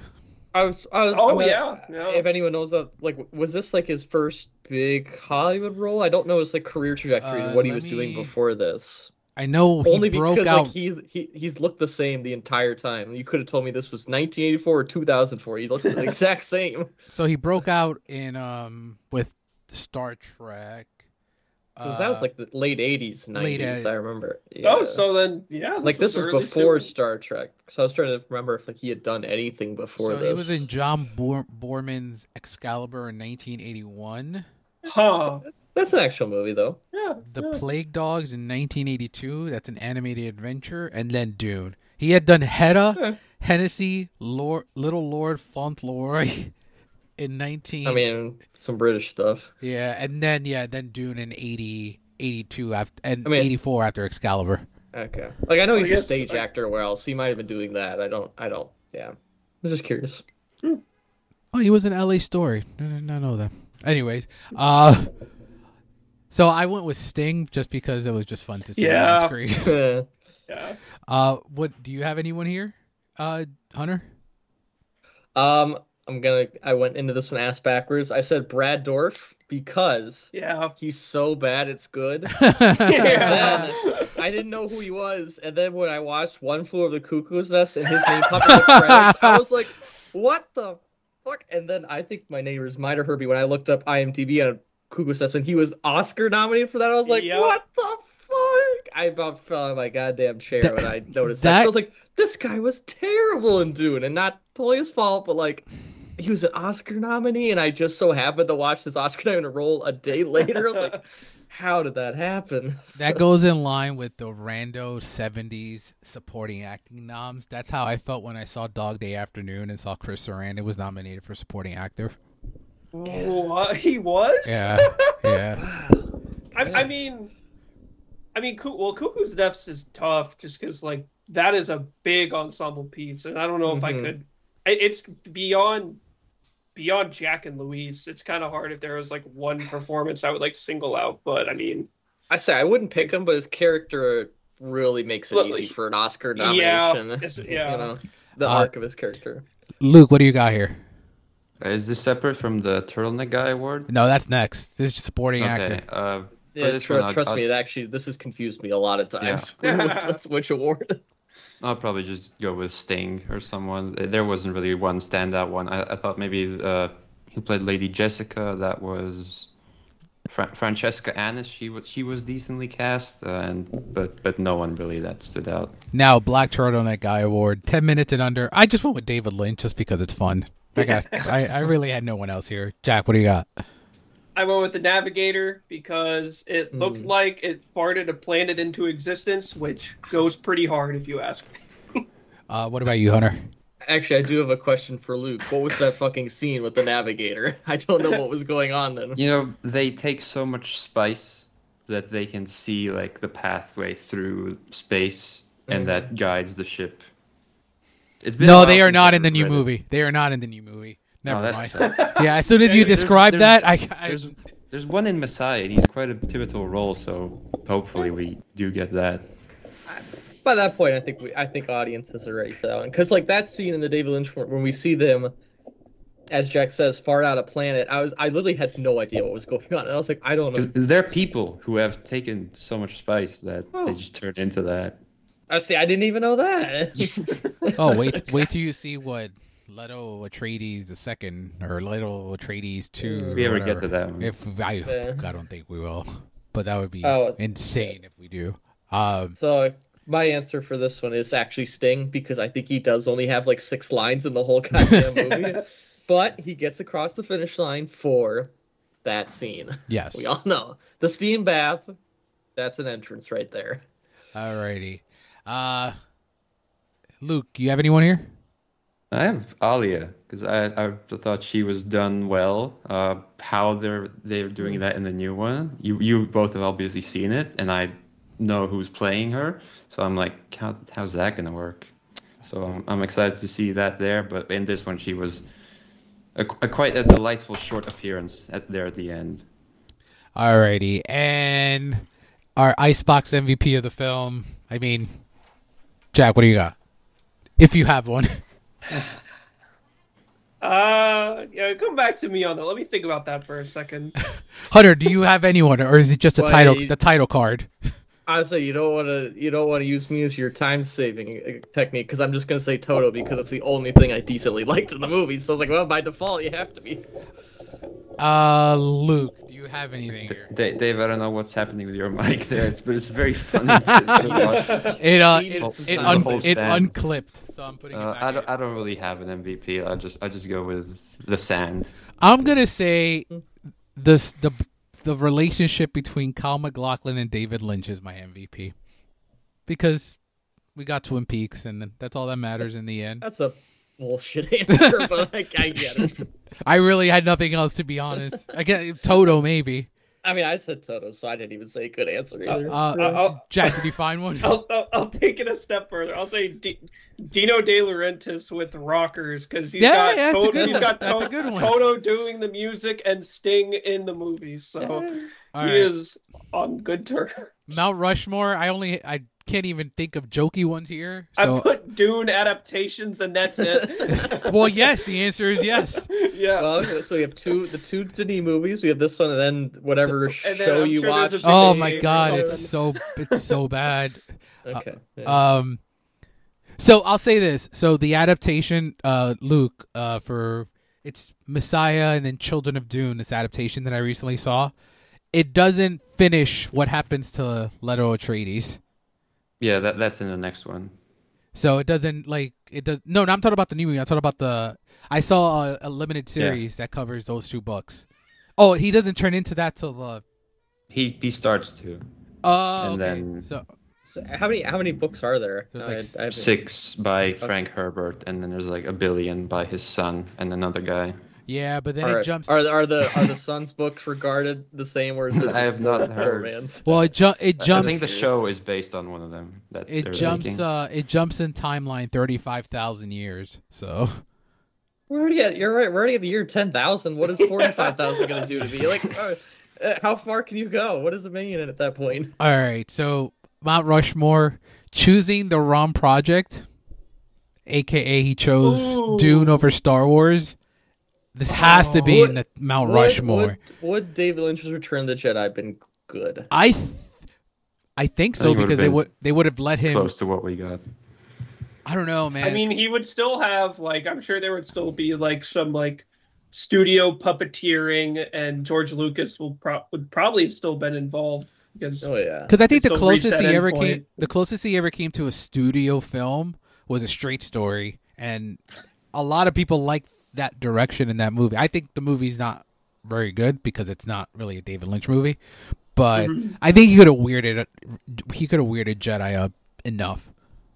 I think, but And that's also, I know most people think Jedi's the worst of that trilogy. Worst in air quotes. Yeah, It's not yeah. a bad movie, but I'm a big fan of Return of the Jedi, as we talked about last year. So I don't know. but is there any projects you can think of like director chose the wrong one, or what he could have gotten? There's a lot of actor ones. I don't Actor know ones, Yeah. how many Will we Smith got. Yeah. Will Smith is his own Mount Rushmore. What he's Yeah, passed true. on. Is this Mount Rushmore for spice? Dune 1 and 2 and Like this. actual spices. Can we do that one too? There's probably some movie. What about Kyle MacLachlan? That would be just for me. Oh no, he's done much. So better. I would say Twin Peaks, Blue Velvet, How I Met Your Mother. Now, Showgirls. There you go. There you go. What was it? High Flying Bird, that Steven Soderbergh movie. He's plays in like that? the NBA. He plays the NBA commissioner. He's pretty fucking fun in that movie. Oh shit! I gotta rewatch that movie. I haven't seen that in a while. Yeah, I mean, I only say that because I think that's one of the only few movies I've actually seen him in that's not David Lynch. So, But I wouldn't he's- actually put him as Mount Rushmore, like on his IMDb. But I thought he was pretty good in that. He is pretty great as a captain, though. In How I Met Your Mother, I thought he's phenomenal there. Let me see.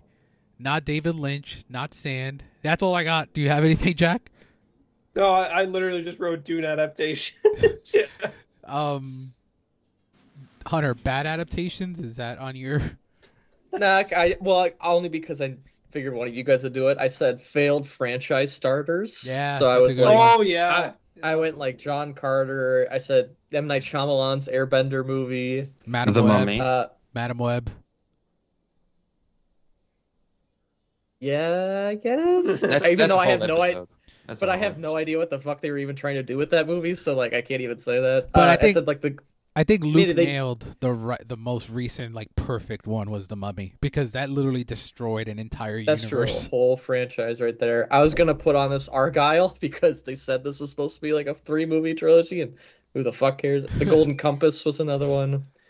Oh. And- Then I said directors with one movie that just really sticks out.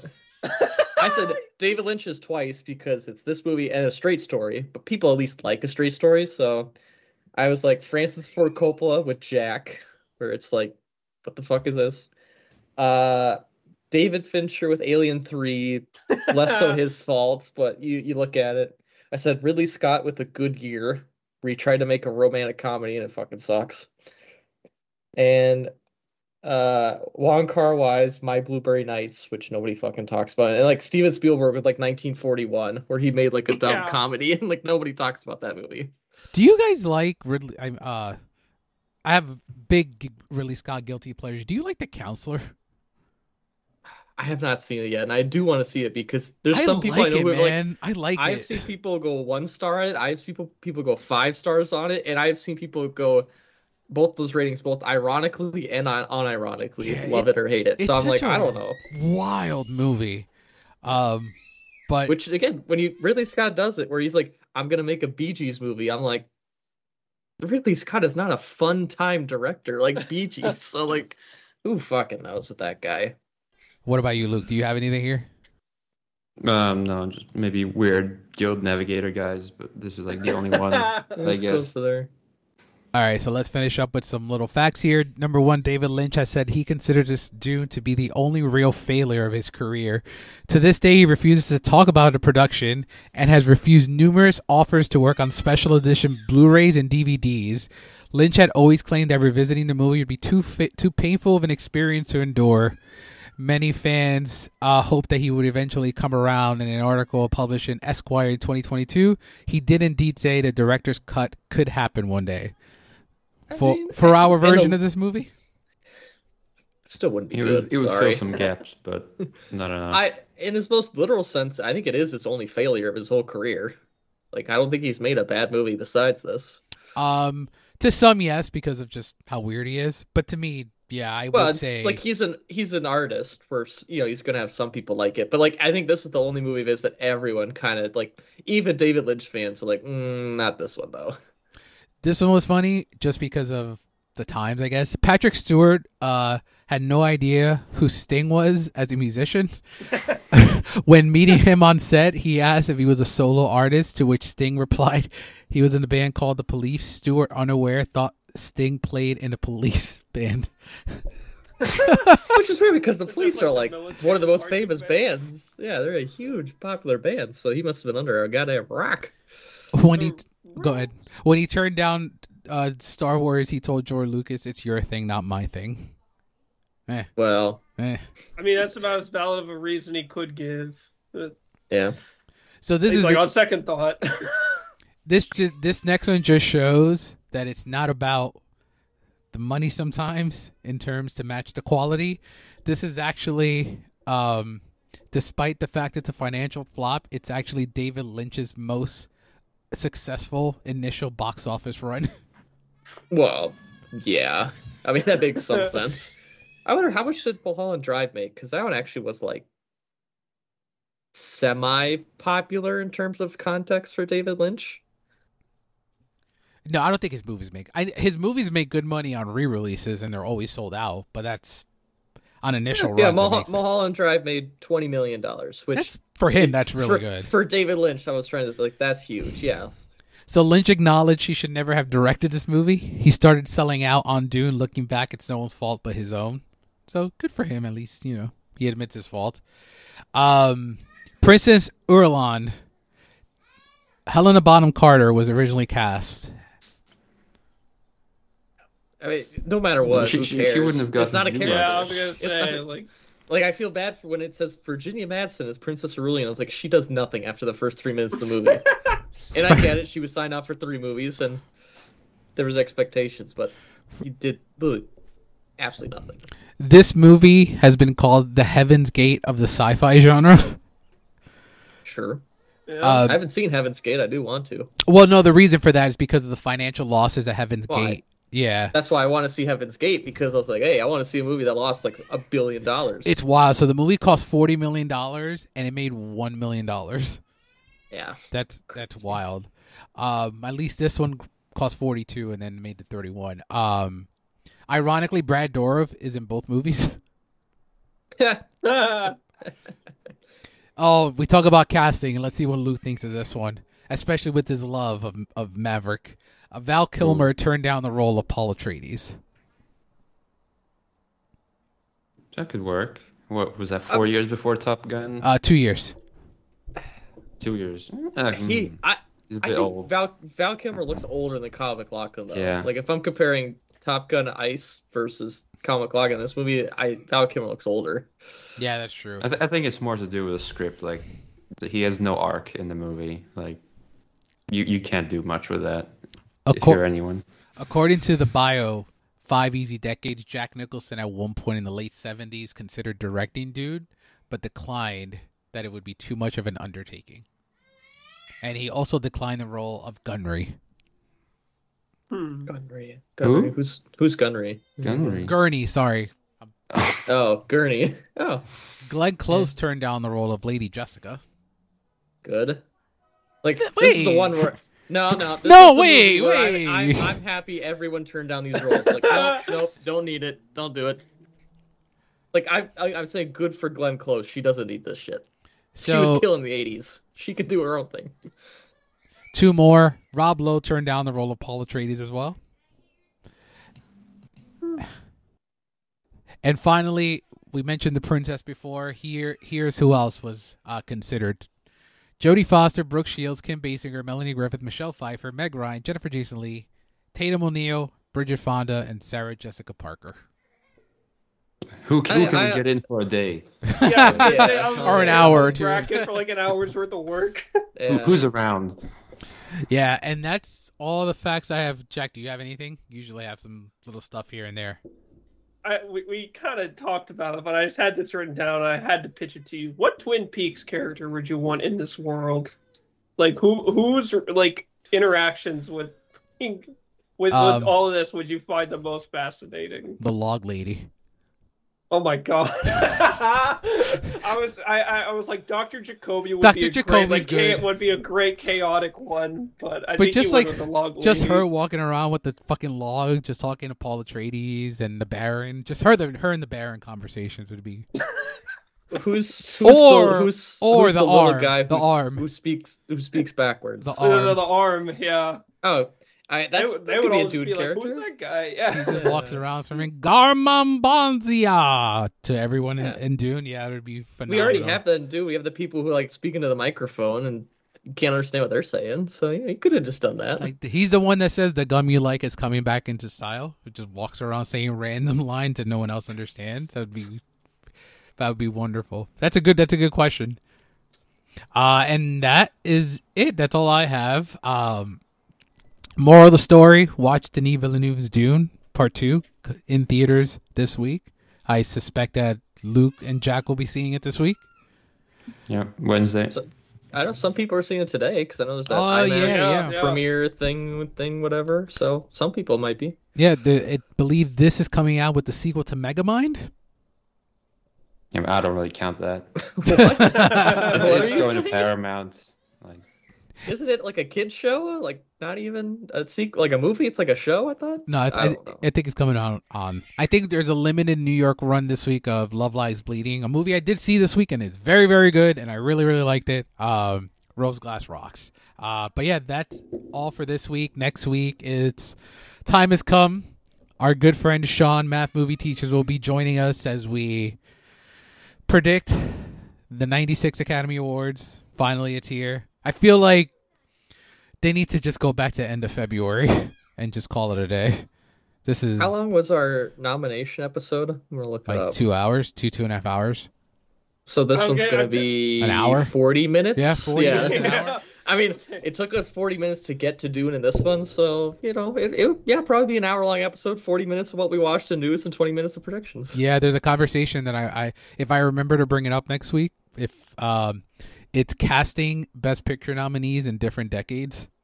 I thought of that as a fun exercise. As in, like, if you dropped this if movie if Barbie Oh, came out, you if know, Barbie, like the 70s. yeah, like Okay. put Oppenheimer in the 1980s or 1970s. Who's Oh, it playing would've all cooked. these- Oppenheimer in the 60s, like a Judgment at Nuremberg, Yeah. like typecast, Ooh. like you're winning everything. Could You're you- winning 12. Because you have to think about it. If you're gonna cast Oppenheimer, you have to think that J. Robert Oppenheimer is going to be has to be on the level of Killian. It can't be like a super duper star. You can't just put like if we're doing it in the 80s or 70s, it can't be like Al Pacino as. Although, like make him like the Matt Damon Our role. world will remember this day. no, like Oppenheimer in the 90s, Pacino's playing Groves. Oh yeah. Can yeah. I put Oppenheimer in the 30s just to fuck with the people? They're like, what the hell is this? How about this? We each pick. There's 10 Best Picture nominees. We each pick. How can we split this evenly? 3, 6, 9, and we'll leave one out there. And we each pick the decade, and we come back next week. I'm gonna put the Zone of Interest in the 50s just to fuck with the people, just to really mess with them. Okay, casting that would be. I mean, Barbie's the What, easiest. casting? What you think? Barb- There's casting involved in the Zone of Interest? Barbie in the 90s is like where I'm going.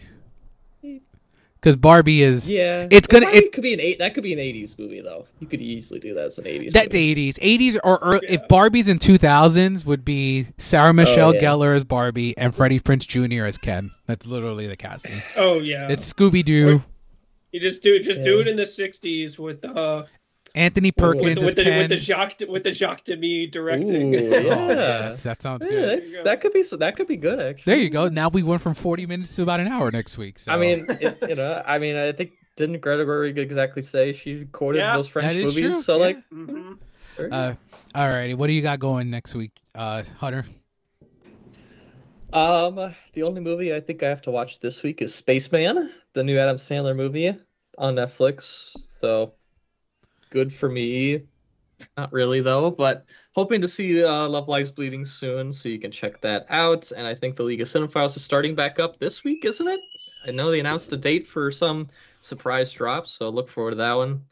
And just head to cinemadispatch.com because I'll be publishing my final Oscar predictions within the next week or so. And Jack. Yeah, you can find me on Letterboxd. And then, like Hunter said, League of Cinephiles starting back up. You can find all four of us there, including our guest Luke, who I believe utilizes his very good editing chops with those videos. So I'm sure there's going to be a lot of fun stuff coming out here soon. And Luke, thank you as always for joining us. Where can everyone find your work? You can find me at Instagram, but currently YouTube. My top 10 movies of last year. That's kind of plateaued in view count, but it's still performing very well. So thank you everyone who's watched that. Great video. And one last message for everyone who thought the first Dune was boring. This is the movie for you. That's what I say. This is not a boring movie whatsoever. That is the one thing I will say. This is not boring. And you can find me at thecinematicreel.com. You find my work also on Rotten Tomatoes and my Letterboxd and Twitter. I will be reviewing Love Lies Bleeding this week, so you'll be on the lookout for that. I don't have anything. I got a few invites this week, but I will not be attending any. So clean week for me this week. But next week should be a fun discussion. We finally break down the Oscars. And until next week, see you at the movies.